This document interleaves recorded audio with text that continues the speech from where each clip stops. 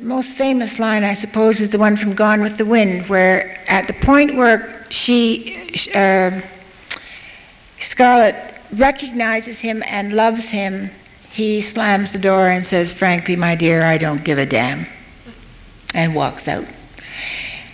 It's like the moment in Wuthering Heights when Olivier is holding Vivien Leigh in his arms and says, "You're mine now, Kathy," where the feminine principle has completely surrendered, raped by that masculine power, pseudo-masculine power.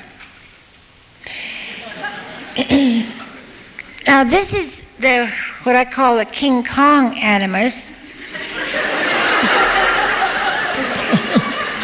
In case you didn't know.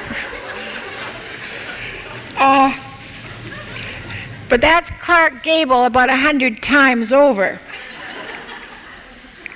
It's a very real animus.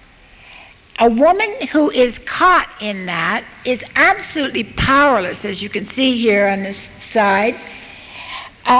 I think men sometimes imagine that she cries in order to try to get power over him.